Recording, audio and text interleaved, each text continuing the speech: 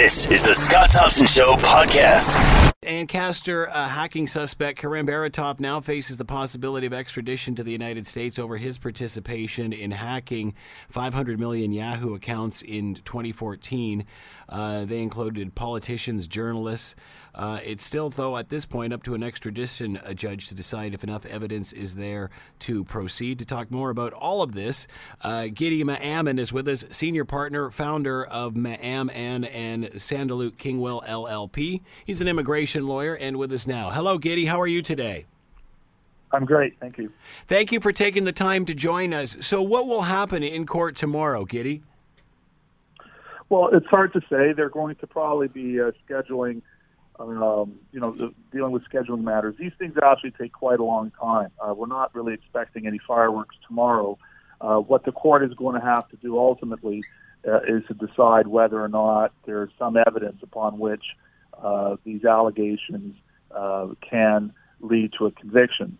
So that process is time-consuming. This is probably the first appearance since he was denied bail, so there'll probably be a lot of legal maneuvering about when and how to proceed over the coming months. What happens in the meantime? Obviously, you said this takes an awful long time. Tomorrow, it sounds like more procedural than anything. Right. This time that is spent incarcerated here, I understand, does not count in the United States in any way. That's right. He's going to, he was denied bail. There was a provisional arrest warrant issued, and the Ontario court denied bail for a number of reasons. So it looks like he's going to be detained until this thing is over, and then once he reaches the United States, of course, he could apply for bail there once he's formally charged. But given the allegations, it looks like he may be in custody for a long time. Any idea how long it would take between now and he actually ends up across the border? It depends on what they do. I mean, if they just concede to the extradition, it would go a lot more quickly. And in fact, a lot of people do that tactically because they're just doing dead time here. They would rather be doing time sitting in the United States and be given some credit for it as pretrial custody, but this is not pretrial custody. This is just extradition custody, and so that's not going to be given. He's not going to get any credit for that. So a lot of the people that we've seen over the last few years really take that into account. But here, Baratov might be a bit of a different situation because he may face a really long stretch in the United States.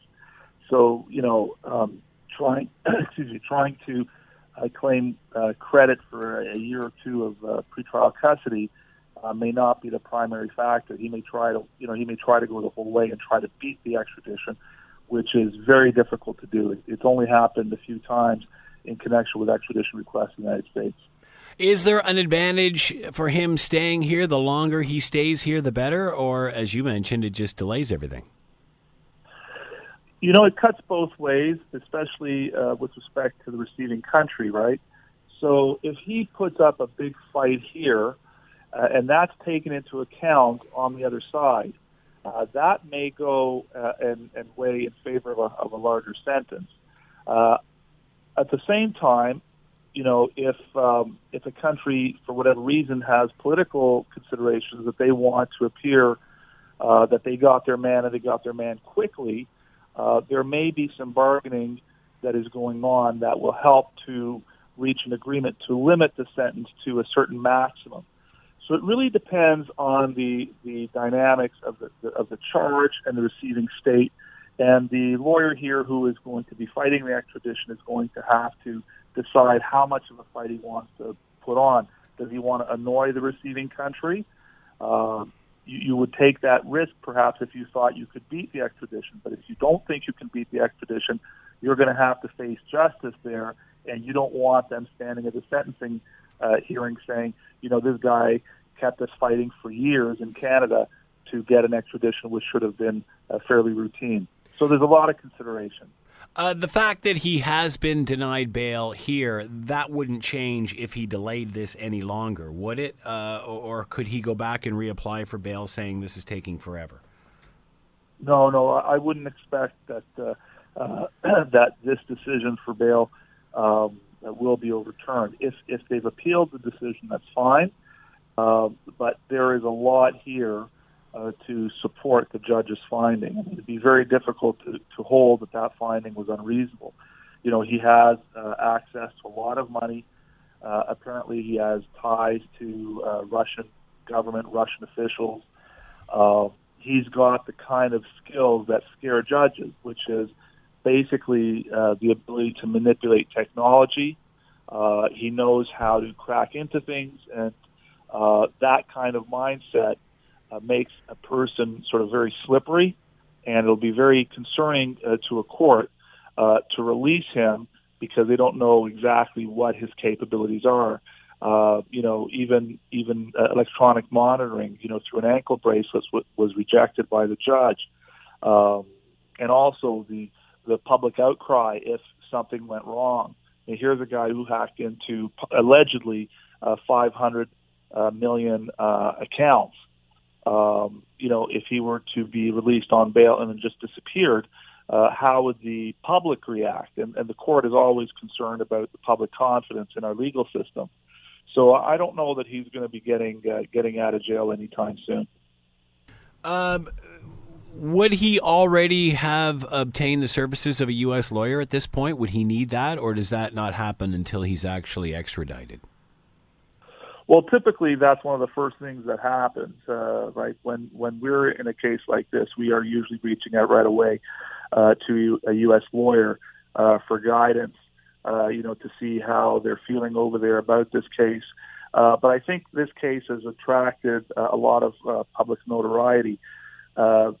So, you know, it's a lot different, for example, when somebody is wanted for a sort of more mundane crime which hasn't hit the public eye. There, you know, you want to see how the Crown is feeling, not the Crown, how the prosecution is feeling in the United States. But in a case like this, I'd be surprised to see if there was any wiggle room for Mr. Baratov at all, because this is a high-profile case. He's exactly the kind of guy that they want to make an example out of. So I don't know that there's going to be much room for negotiation between the American lawyer that he's going to retain and the district attorneys in the United States. That was my next point, Giddy. The fact that there has been so much attention made around Russian interference, Russian hacking, this sort of thing, does that make the U.S. want this person even more? I think so. There is a very strange sort of political theater going on in the United States right now dealing with Russia. You know, it's even hard for me to understand exactly what the allegations are, but now you have a fellow who is apparently and allegedly working with the Russians, and they're hacking into things. And this is the wrong kind of dynamic that you want to be going to the United States under. I mean, I would be terrified if I was him, because I have no doubt that the political mood in the United States right now is to point a finger somewhere, and they've got Karim Baratov, who may be viewed as one of those people who helped to, you know, upset the American election or something. Who knows where this is going to go? So I would be very nervous for this young man. Does that have any weight, Giddy, with Canadian officials? Could that work in his advantage in any way? Look, the guy's going to be a scapegoat. Does that matter? Right. Absolutely, it does.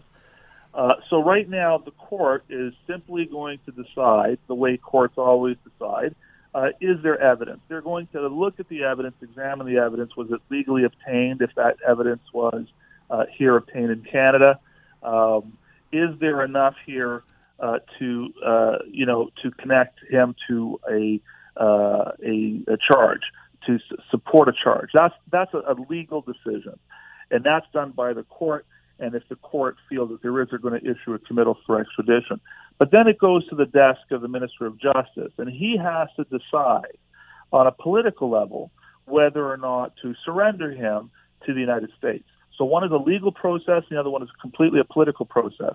So the Minister of Justice, if he feels, yeah, there's some evidence, but I'm not going to throw this guy to the wolves, you know, they're in a mood right now where they're just looking for blood, and I don't want that, so he could reject the request and keep Baratov in Canada.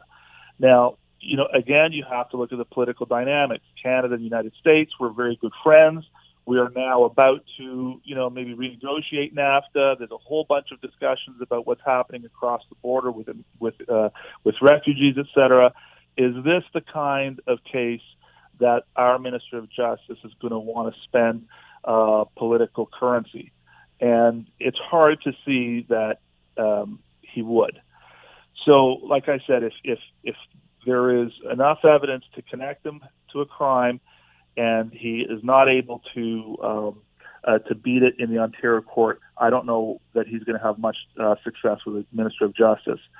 This is not an execution type of a capital offense, so I don't think that there is anything that really the minister is going to want in terms of conditions, because typically if somebody faces the death penalty in the United States, our Minister of Justice will require that not be on the table. But I don't know if that's going to be a situation here. Any idea what these charges, how long he could be incarcerated there? Honestly, I have no idea. Again, they're going to have to speak to the kind of damage this has caused, what that information was going to be used for. There may be more than just hacking into emails. It may be part of a bigger scheme. So, I certainly don't have that evidence in front of me. The case that is being made, I don't know if it has been filed yet with the court. I don't think it has been filed with the court yet. We'll see. But right now, it's not a pretty picture that Karim Baratov is facing in terms of his future. That's for sure. I'd be very worried. The fact, Giddy, that he's the only one that's been apprehended. I guess there was 4 implicated in this, 3 of them back in Russia. So obviously that's going nowhere. The fact that there is only him and the other 3 can't be represented in any way, does that influence his case at all? I think so. Again, there's a lot of stuff that we don't know what's going on. Is he a small player? Does he have information that he can trade off for some consideration in sentencing? Is there a big fish somewhere that he can connect to this scheme that the Americans would prefer to get blood out of rather than Karim Baratov? The Americans have to be careful as well. They're dealing with a Canadian citizen. So, if there's a big bad Russian out there somewhere that's the big fish in this scheme, I'm sure they would rather go after him and exact their pound of flesh out of him than a young Canadian. But again, I don't know that we know enough about these allegations to figure out all the dynamics. But right now, if I was Baratov, I'd hope that I have some information that I could trade away, and try to get out of this situation a lot quicker than withholding that information. Giddy Ma'aman has with a senior partner, immigration lawyer. Giddy, thank you very much for the time and insight. Much appreciated. My pleasure. Thank you for having me. You're listening to The Scott Thompson Show, weekdays from noon to 3 on AM 900 CHML. The University of Guelph Central Student Association has responded to criticism of their classification of Lou Reed's Walk on the Wild Side as transphobic, saying in a post that they do recognize his contributions to the LGBT community, but also that his lyrics are being consumed in a different society context. Would they have been better of just saying that they were wrong? Apparently what happened here, the Student Association, the Central Student Association, the CSA at the University of Guelph, issued a statement of regret that its apology for playing Lou Reed's Walk on the Wild Side as a campus event was perceived to mean something other than it was intended. The student union drew intentional mockery after it issued an apology on Facebook on May 12th for playing the 72 song at an event where bus passes were being distributed. As part of the event, a member of the executive compiled a playlist in order to create a feeling like a road trip of the 70s and 80s. Seems harmless enough, does it not? They also included, of course, Lou Reed's Walk on the Wild Side. In there, the lyrics are, Holly came from Miami, FLA, hitched a ride her way across the USA, plucked her eyebrows on the way, shaved her legs, and then he was a she, on it goes. In the ensuing apology, it said, quote, "We now know the lyrics to this song are hurtful to our friends in the trans community, and we'd like to unreservedly apologize for this error in judgment." The Students Association's apology became the target from around the world. Reid's friends strenuously objected to the idea that the song is transphobic, The Guardian reported. Lou was open about his complete acceptance of all creatures of the night. And then it goes on from there. We appreciate Lou Reid as an artist and did not speak to his character in our post. Our sole intent was to acknowledge that the lyrics in the current day are now being consumed in a different society context. Interesting discussion. Let's bring in Alyssa Freeman, public relations consultant, has penned stuff in Huffington Post, Canada.com, PR Daily, and she is with us now. Alyssa, how are you today? Oh, I'm just fine, Scott, and how are you on this miserable rainy day? It is a little damp, isn't it? Oh, it is. But you know what? Think of it this way. Come July and August, our lawns won't be brown. Well, I was thinking about that when I was driving, and I thought how lush the grass looked in the park. But I digress. Yes, you're mowing it twice a day now. Do you get out there on the ride-on tractor much, Alyssa? Do you get out there on the ride-on mower? Not on my suburban lot, no. Forwards and backwards, it's done. Good for you. All right, your thoughts on this controversy? OMG. Controversy. It's like a controversy of stupidity. Yeah. I can just imagine how this happened. They were, handing out bus tickets or something on campus? And seems innocent enough. Playing in the background, and some kid turns to another kid and said, "That line of this song is awfully transphobic." And the other kid turns to somebody at the Guelph Student Union and says, "You should put out a statement apologizing for playing this." And everybody gets up in arms because nobody, wants to hurt anybody else. But heaven forbid they should actually do a little bit of research on Lou Reid, who is quite well known during his lifetime, and found how wrong they were. It seems when people want to jump on what I call the clickbait bandwagon. Now, I have to assume that this was done with no malice and that there was a good intention behind it. But this is what happens when you rush out to be first and you rush out with this sort of statement that, nobody else has ever caught this before. Gee, I wonder why. And if that's the case, then maybe there's a reason they haven't. So, a few more clicks on, what's that search engine called? Google probably would have absolutely cleared up their thinking and would never have resulted this faux pas in the first place. Absolutely correct. However, let's look to a bigger issue. What does this say about the headspace on campuses nowadays? Because at one time, it would have been the polar opposite of this. It would have been about free thinking, being open-minded. Now it seems that mantra of the 60s, 70s, 80s, whenever, has now become the institution that it was fighting against, has now become the establishment it is fighting against. Yes, there has been a big shift in thinking, and it's, I guess sort of the umbrella reasoning for this is uber political correctness. Nobody wants to offend anybody. And then you have to really define offend. You can't sneeze nowadays with thinking that you're going to offend somebody.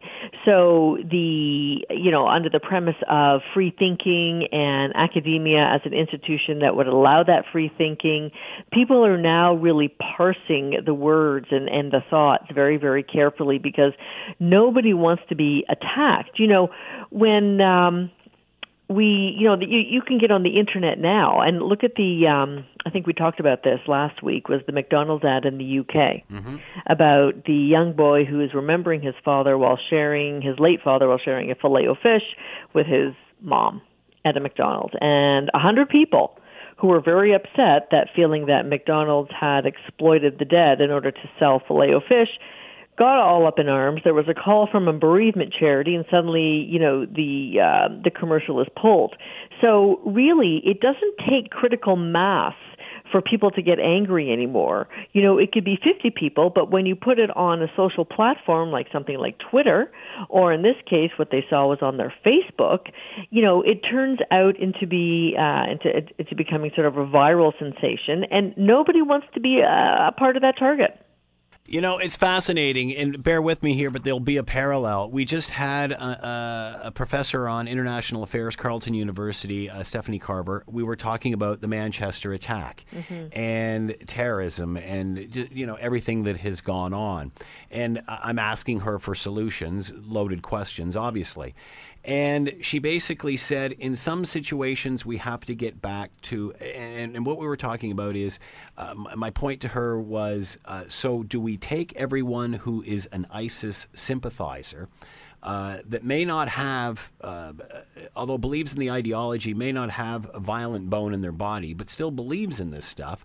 Do we round all of them up? How do we find the characters who are like this alleged attacker who was born and raised there and then becomes radicalized? And she brought up the point of good community policing. It's a case of getting out and getting to know everybody. And this all just reeks of common sense. It all makes perfect sense. But then immediately what came into my mind was, what about the issue of carding that all major cities are going through right now, trying to find the balance between stereotyping individuals and gathering information and community policing exactly like this professor is talking about. It's the same sort of thing. It's like out of one side of our mouth we say it's okay, but out of another side of our mouth it's terrible.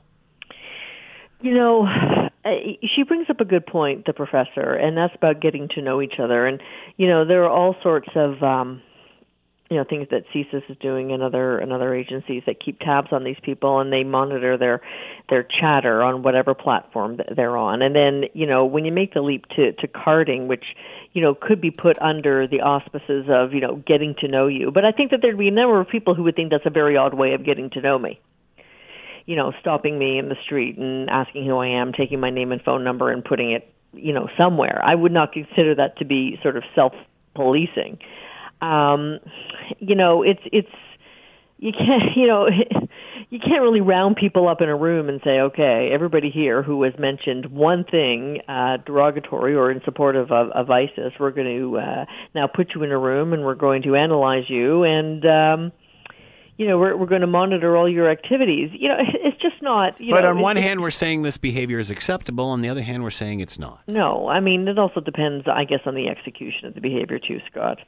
So, you know, when we talk about policing ourselves, so I think what the professor was getting at was that, you know, to relate it back to the story. So Guelph puts up this ridiculous hypothesis, and people look at it and say, okay, first of all, you're damaging a music legend's name, and you haven't even bothered to look, you know, 2 clicks beyond what could be absolutely the truth. So in that case, that is almost like self-filtering or self-policing. And we see that all the time. When somebody puts something out on a social platform that is blatantly wrong, there are people who will jump on it within seconds, within minutes, and in order to self-correct. So I think that was her point with this, which essentially is exactly what happened. But, you know, when you go to a bigger platform than the Facebook page of the Guelph Student Union, that's when a story gets 100% unwieldy. And you get a clash of ideology, and not necessarily will, you know, right win against might. And one of the things that I did was that I before I came on, I looked up, and I do this for you, Scott. I do a little bit of research. And, I thank you for that. Well, Alyssa. There you go. And I said, you know, give me, you know, Google example of famous clickbait stories, and or clickbait headlines, and a lot of them obviously occurred during the Trump-Clinton election.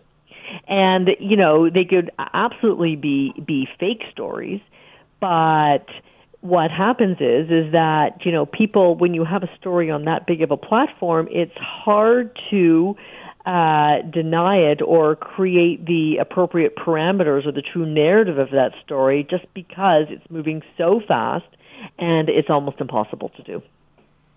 So you have the Guelph Student Union story as a microcosm of something that can be changed very quickly, and therefore an apology was issued, a quasi-apology actually was issued. And then you have other clickbait headlines where the story just moves so quickly that you can't get hold of it, and therefore a narrative which could be false becomes mainstream thinking. Does the fact that they obviously felt they offended someone, does that take priority over the background of the song, the history of the artist? That means nothing. The point is we offended somebody here. Well, they felt they offended somebody, and they felt that there was a couple lines there where they took to be offensive to the trans community, and if you actually have listened to the rest of the song, which maybe they didn't, I mean, there were some people who said, okay, well, yeah, that's the line that from Walk on the Wild Side. How is it offensive, though? Well, it's really. They have sort of a very, it was very tenuous reasoning that they felt that it was, they just felt that the one particular line was offensive to the LGBTQ community. And that society views this differently now. Well, exactly. And also you have to take the lyrics within the spirit that they were intended. Exactly. So, the lyric talked about a woman coming from Miami, FLA, because I've listened to the song, I know how it goes. Yep. And first of all, he turned himself into a she. Mm-hmm. So they felt that was offensive. And it was the furthest thing from offensive. But, there are other people who think that's what you thought was offensive. What about the line and the colored girls were singing? Yeah, good point. And that wasn't offensive. Probably because they didn't even go read the rest of the lyrics of the song. So in our zeal to protect, we often don't do our homework. And you need to do your homework if you're going to come out with sweeping generalizations about narratives, number one, and especially if it's about somebody who has had a huge impact on music, such as Lou Reed, to not even, easily find out where he was coming from when he wrote those lyrics or what he was against or what he was for, was folly. So somebody writes this apology based on what? I apologize that Lou Reed wrote this. I mean, first of all, how presumptuous is that? Yes. And then not only that, how presumptuous it is. It's like this huge sense of entitlement that some kid who goes to Guelph thinks that they need to apologize for Lou Reed. I mean, that's the funniest part about this whole thing. So what have we learned from this? Will the pendulum of political correctness swing back? First of all, the first thing we've learned is don't mess with Lou Reed. And don't mess with people who are fans of Lou Reed, because they will come at you quickly. Has the pendulum swung back? Yes, it has swung back. But I think that, we have to look at each one of these examples, Scott, in context. Mm-hmm. So when you have Nazi sympathizers who want to speak on a university campus, knowing what we know about history, is that free speech or is that propaganda? And a lot of that is falling into that bucket. So you can't really say in all cases, university and academia is no longer the bastion of, the batting around the differences of ideas. Because, perhaps we didn't have enough information or we were learning about certain ideas in the first place. But when there are ideologies that clearly go against the grain or against our democratic view of life, then, I think that it's okay for people to speak out and say, this is wrong, we don't need to hear about the alt-right, or we don't need to hear about this. And if you want to, go to one of their meetings and knock yourself out. How did the University of Guelph handle this? Rather than apologize for it, they tried to justify their stance. Well, who wrote this thing? I mean, who wrote this apology? And did their communications people look at it? Like, maybe they did. It says in a statement issued on Wednesday, the CSA said that its Facebook message was intended for our internal student audience. Okay, so let's just look at that. When you put something on a Facebook site that is public, what internal audience? Like, these are kids who have been using social platforms for a few years now. And how is that an excuse? And how is that an excuse? It's really stupid, actually. I mean, I can't even think of a better word. But the stupidity associated with that line itself is ridiculous. It's intended for our internal student audience. Why? Because you think they're idiots? Well, I think not. And then we subsequently removed the post from our page after it generated negative and transphobic comments. oh, so here's their big aha moment. So they're not really, it's almost like they still think that the line That's is, my point. Yes. Yeah. I don't think that, I think they still think, I still think they think that their decision was right. They're just trying to justify it to those that are complaining. Well, nothing's changed here, I don't think. Well, I mean, the bottom line is, when my kid's looking at universities to go to, let's just scratch golf off the list, Scott. Do you think how does that resonate? How does this resonate in the public? Or does it? I mean, this is just one, microcosm, an example from a student-run group, and certainly doesn't, hopefully, reflect the views of the university at large. So, but, it's these little things, these little quirky things that, that happen, and they have this sticking power. So when you think of Guelph, do you associate it with that crazy group of kids who thought that Lou Reed was transphobic? Yeah. So, there's these things that you just don't want them to happen. And quite frankly, I think there was quite a bit of a lag time between when the post came out and when the apology came out. And you can imagine them sitting there, digging in their heels. Well, we still think it's true. Okay, if you think it's true, write a hypothesis. Submit the essay to your professor and see how it goes from there. And hopefully he's not a Lou Reed fan. Yeah, and the other thing, too, is that, not everybody's entitled to your opinion. That's another thing. The thing about social media is that I had an egg salad sandwich today, and it was really good, and I want to tell you all. Okay, so maybe you want to hear my opinion. And I put stuff on social media all the time. So, but, just because you think it, and if you have an opinion, yeah, maybe you want to put it, on your Facebook page, but maybe you don't want to put it on a larger platform, because the likelihood is if you haven't done a lick of research, you're wrong. Can't let you go. Got a minute left or so. Ask you about Trump on the world stage. Of course, the G7 and NATO summits. Boy, if a picture could talk, the picture of him and the Pope standing beside each other, my goodness, you could have had a caption contest there.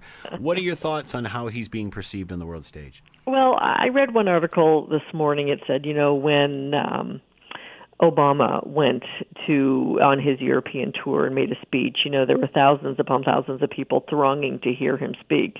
You remember when he was in Germany and he spoke alongside Angela Merkel. No such reception is coming Trump's way. That's the first thing. And, the second thing is that there's certain narratives that seem to be taking over here because of his tour. One narrative is every time he goes to, hold Melania's hand, there's been 2 memes now that have come out or 2 clips that have come out now that show him swatting away his hand. That's the first thing. The second narrative is that he can't hold a secret. So he apparently got some intelligence from the UK about the Manchester bombings, and suddenly the leak is associated with the United States. And the first response that you have whenever you are accused of something like that is that you're going to hold an inquiry as to where the leak is happening. So naturally, that was the latest headline that just came out in the hour. So, and the other thing too is that all these things that he was saying during his campaign, that there's certain today's of NATO that they weren't going to hold up, such as Article 5, which means you come to the defense of the other NATO countries. And, they're like, oh, no. We still uphold that, and we still believe that NATO is important. But remember, the big brouhaha he made of NATO and how it wasn't effective, and there were many countries that weren't paying their fair share. Yeah. He's really backpedaled on a lot of these narratives, and people remember them. And I have to think that every time one of these things comes up where they say that, he was thinking this and now he's definitely backpedaling and all that, do they think that people don't remember? So it's like they don't have a strong enough narrative of what they want to accomplish or say on each one of these stops. And the only narrative that I can really pick out is that we're going to talk about terrorism. We're going to talk about terrorism. And that's it. That's all. And I don't even see that as being such a strong point that's being upheld on each one of his stops. Alyssa Freeman has been with us, public relations consultant, Alyssa PR. Alyssa, as always, thanks for the time. Much appreciated. Thank you, Scott. You're listening to The Scott Thompson Show, weekdays from noon to 3 on AM 900 CHML. We've certainly heard of revenge porn, or maybe you haven't. When, people get together, and in the world that we live in now, they're always taking naked pictures of each other in the act, because that's what, everybody does now. Huh? Oh, well, some do. So, there's scenarios where a guy and a girl together, I guess it could be anybody, girl, guy, it doesn't matter. And they're dating and they're having fun and they're young and they're innocent and they're taking pictures of themselves, and then all of a sudden the relationship ends and somebody is scorned as a result. All of a sudden pictures start making their way to the internet that were supposed to be kept private between the two individuals, which now no longer have a relationship, therefore no loyalty to each other. You see where this is going. Similar sort of scenario with an Edmonton woman. Single mother, 2 kids, dating a man, and it ends. So then the woman believes that the man has set up a whole series of dating sites with her name on them, creating all these false profile pages and such, to the point that in the span of 4 evenings, the woman had 30 strangers just knocking on her door or buzzing her apartment looking for casual sex. And remember, she's got 2 kids that she lives with as well. So this has continued on. This man, apparently, in her words, very, very abusive.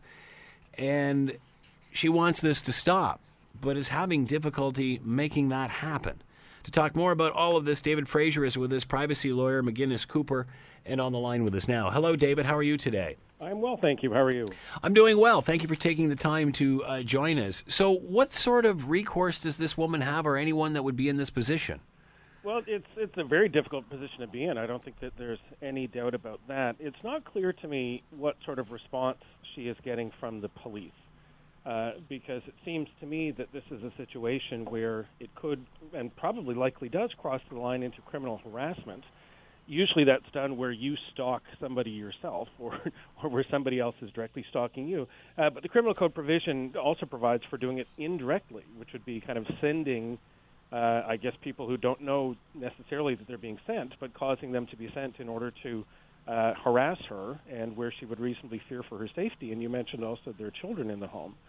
So I would hope that the police are kind of according this the priority that they should, although it has been my experience consistently that very often frontline police officers in Canada don't have enough training and understanding to extend the traditional laws of Canada into cyberspace, where they continue to apply in exactly the same way as they do on street corners and in businesses. Has this person who she's alleging doing this, have they found a loophole here by not actually doing the stalking, but by getting others to do it?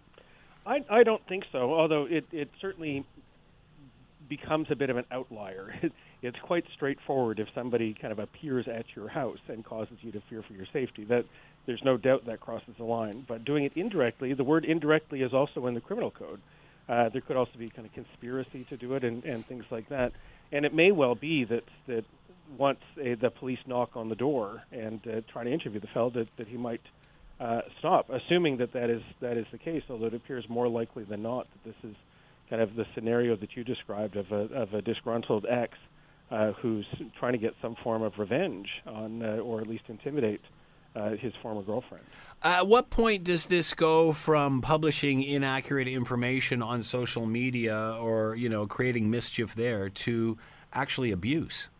Well, I think it really depends upon the intent, and if the effect was intended, which is to cause her to fear, rather than it'd be one thing to send a whole bunch of pizzas to her house, right? But this is a very different sort of situation. And we actually had a situation in 2014 in Nova Scotia that was similar, but even more menacing, where a allegedly ex-boyfriend had set up a Facebook, not a Facebook profile, but a profile on a website for people with, I guess, I don't know, unusual sexual interests, suggesting that the person had a rape fantasy and wanted people to visit her at home. And in the messages that the imposter had with the other people, suggesting, oh, no, this is exactly what she wanted. But, of course, some guys actually appeared on her doorstep, imagining that this was the scenario that they were entering into, which is just an absolutely horrifying sort of scenario. Can this be proven? From what I've read, the police say that this is just a matter of time before they can track this online. Well, certainly it's been my experience that by and large people may imagine that they are anonymous online, but ultimately they're pseudonymous. That you leave a fair amount of digital exhaust in your activities online, and so a determined somebody like Edward Snowden, for example, could probably fully cover his tracks, but most people don't have those sorts of skills. And also, it's been my experience that people who have bad judgment to do things like this usually don't have the wherewithal to do that. And so, a production order against Plenty of Fish to get information about the user. There would probably have been an email used to register. There would also be IP address information that could be correlated to other information. It becomes a matter of triangulation. So online crime is a little bit trickier because there are technicalities and third parties involved, which is different from some guy just standing in the sidewalk in front of your house. So the mother claims it's the ex. Will this be proven then? Well, I think it'd be easier to prove on a civil standard, I would expect, where you only have to prove it's more likely than not.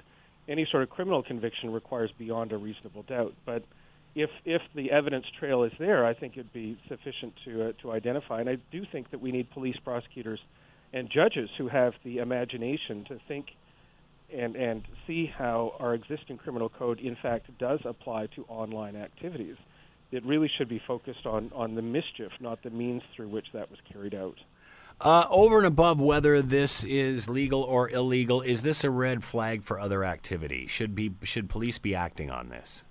Oh, I think so, absolutely. If a whole bunch of strangers are appearing on this woman's doorstep for the purpose of harassing her, the police need to absolutely be taking it seriously. I don't think there's any doubt about that. And I think too often, at least I've seen, where the police kind of shrug some things off like this as being a civil matter, but in fact that in many cases it crosses the line into criminal. And one thing that is sometimes, unfortunately, the byproduct of investigations like this, you might recall the prosecution of an individual for harassment using Twitter in Ontario a couple years ago, where the individual was acquitted. Now, there was some publicity that said, well, that means you can't criminally harass somebody through Twitter, but that really turned on its facts. The key is that the person has to fear for their safety, and having guys show up unexpected looking for some form of intimacy, I think, is enough for most people to reasonably fear for their safety. What is the responsibility of the site here, Plenty of Fish? Well, I think that's a really interesting question.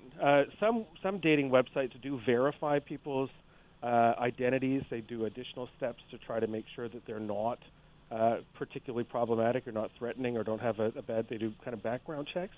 Plenty of Fish, as I understand it, I'm not a user of the site, but I gather it's a free site. They don't do any of that sort of verification. And I think among the reasons why it is free, which probably results in it being so popular, is that they don't have to incur the additional cost of doing all that additional work. But I gather that they do have terms of service, that they do have community standards, and setting up fake profiles is contrary to those standards. I would hope that for the sake of the safety of their community and to continue to be a welcoming place for others, and to not be the continued target of this sort of thing, that they would react swiftly. And so, for example, if the dating profiles that have been put up to date have something in common, for example, like a common IP address or anything else like that, that they can not only shut those profiles down, but to prevent new ones being created using those measures. Similar to what Facebook announced recently, which is that if somebody identifies an image or a video as being revenge porn, that Facebook now has technology that uses a visual fingerprint of that image or a digital fingerprint, and will take down that image across their site and across Instagram and will prevent it from being posted again. So it may be a little bit of a whack-a-mole sort of situation, but I do think that technology can actually be beneficial in these sorts of situations. They might not actually cure the problem, but they maybe can alleviate it to a certain degree. She says, the mother says that she's tried to have the fake profiles removed, has been unsuccessful, has tried to message the company, called, has received no direct response. A spokesperson for Plenty of Fish said that the accounts could be removed immediately if usernames are provided, but if those are fraudulent, how do you find them? Well, I think that's going to be a very difficult thing. And again, is that up to the company or is that up to the police to do? Well, I think it will likely end up being a joint effort. That I would hope that Plenty of Fish would themselves try to be as proactive as they can to address situations like this as they arise. The police have very limited ability to require anybody to remove any sort of content from anywhere. But one advantage that this woman involved has is that Plenty of Fish is a Canadian company, so they're not dealing with the cross-border aspect, which comes up so often in the internet context. But there may be additional things that they could implement. So, for example, obviously some sort of either the profile itself or the messages that are being sent from that profile have included the woman's address. Maybe they can actually scan messages for that text, for example, in order to kind of narrow down the pool of suspects, and then they can't just hand it over to the police, but to be able to say to the police, we have information that you'll want to go and get a production order for, and we'll preserve it for you in the meantime. How important is it to these companies to get a handle on this, to fix this? Do they care, or is it only in their best interest to clear this stuff up? Well, I think economically, like even if you look at them as the most mercenary of entities, and I don't think that's necessarily the case, I think it's in their economic best interest to make sure that they don't become the target of much greater, for example, regulatory scrutiny, or that they don't turn into a bit of a cesspool. I know, for example, that there's been a lot of discussion about the kind of bad actors on Twitter who relentlessly harass women in particular and others. And I think that there are a whole lot of people who are feeling themselves unwelcome on that platform. And so I think it's incumbent upon them to make efforts to make sure that happens. And I think for a company like Plenty of Fish, they don't want to be the kind of synonymous with this sort of thing, I would think. I think they want to they have community standards and terms of service for a reason, and I do think that they should probably make sure they're up to the task and make sure that they're enforcing them. Lots are skeptical about the internet nowadays, as they are about anything. Is it only in these companies' best interest to remove not only sites like this, but even the whole fake news issue? Well, I think that one thing that I've noticed just on that particular topic is that the regular news sources have actually significantly upped their game, and I think that perhaps the scrutiny of fake news and the lens through which people are looking at it, and perhaps the cynicism that goes along with it, means that there's, as I said, they've upped their game, and it may also be that as more people are cynical, concerned, or maybe turned off, that those good actors are going to make sure that they're doing their absolute best and making sure that people know about it, simply so that they stand out from the crowd, particularly if the average is kind of going down and down and down. They would want to stand above that. Does this woman have any legal recourse? Well, certainly. So I mentioned the criminal code related to harassment. I think there probably is civil recourse. That one could get an injunction and damages related to, for example, the intentional infliction of emotional distress. One advantage of the civil route is that you don't have to prove it beyond a reasonable doubt. And in fact, you don't have to have the smoking gun in your hand or in the evidence bag to file a civil lawsuit. And once you've done that, you actually have the opportunity to cross-examine or examine the defendant under oath and get other relevant information. So it may, in fact, be a very useful avenue. The problem with that is that access to justice in the civil justice system is not cheap. You don't have to hire a lawyer, but otherwise it's a pretty confusing place, and lawyers don't come cheap. This sort of crime increasing, or are users figuring it out and smartening up, realizing they can be traced? Well, I think it's actually increasing, but it may simply only be a matter of the population that are spending more and more and more of their time online. And so if you imagine the scenario into the kind of the twisted mind of somebody who wants to get revenge against an ex-girlfriend, probably these days the first place that they're going to try to do it is going to be online, because they imagine that they have a measure of anonymity, which they have a degree of it, but it's certainly not complete anonymity. And it's very easy to do. I think it's probably easier this person may in fact have never left the comfort of their couch in order to cause this sort of consternation on the part of his ex-girlfriend, assuming, of course, all the allegations are true. But to actually stalk someone, you actually have to get out of your couch, out of your house, and do that. And so I think the ease with which these sorts of things can be done probably means that they are in fact going up. And you and I are doing more and more things, and your listeners are doing more and more things online these days than we ever were 5 years before. And so it should not be at all surprising that the amount of online mischief has gone up accordingly, and probably proportionately. Any tips for anyone how not to get caught in a web like this? I think it's very difficult in the scenario in which this woman finds herself. This is not because of anything she did, and I don't think it's necessarily because of anything she can do or could have done differently. That this is somebody who knows her address, knows her, which is simply a byproduct of having been in a relationship with her, and is using that information to her disadvantage. I think there's very little that she could have done proactively to prevent this sort of thing from happening. And unfortunately, the reality, she characterized, or at least some of the reporting I've seen, characterized him as abusive. And I would not want to find myself in a situation where I'm blaming the victim for something that is completely the act of a scumbag guy. Do we need to re-examine laws around these issues? I don't think we necessarily need to re-examine or open them up significantly. What I do think we need to do is we need to have better understanding and within our police services and within the prosecution service and perhaps within the judiciary of how existing criminal law can in fact be and should be applied online. And if there are any particular challenges with that, then we need to do some fine-tuning rather than some significant overhauling. So, for example, the police, if they have reasonable grounds to believe that a crime has been committed and they have reasonable grounds to believe that Plenty of Fish has evidence related to that crime, they can get a production order. So they can get all the information related to those profiles and have it handed over. So we don't need to, for example, force Internet service providers or other service providers like Plenty of Fish to kind of hand over customer information on a whim. The police actually do have those powers, and it's simply a matter of making sure that they use them, and the offenses that they're investigating and prosecuting are sufficiently flexible or are fine-tuned to deal with this new online context.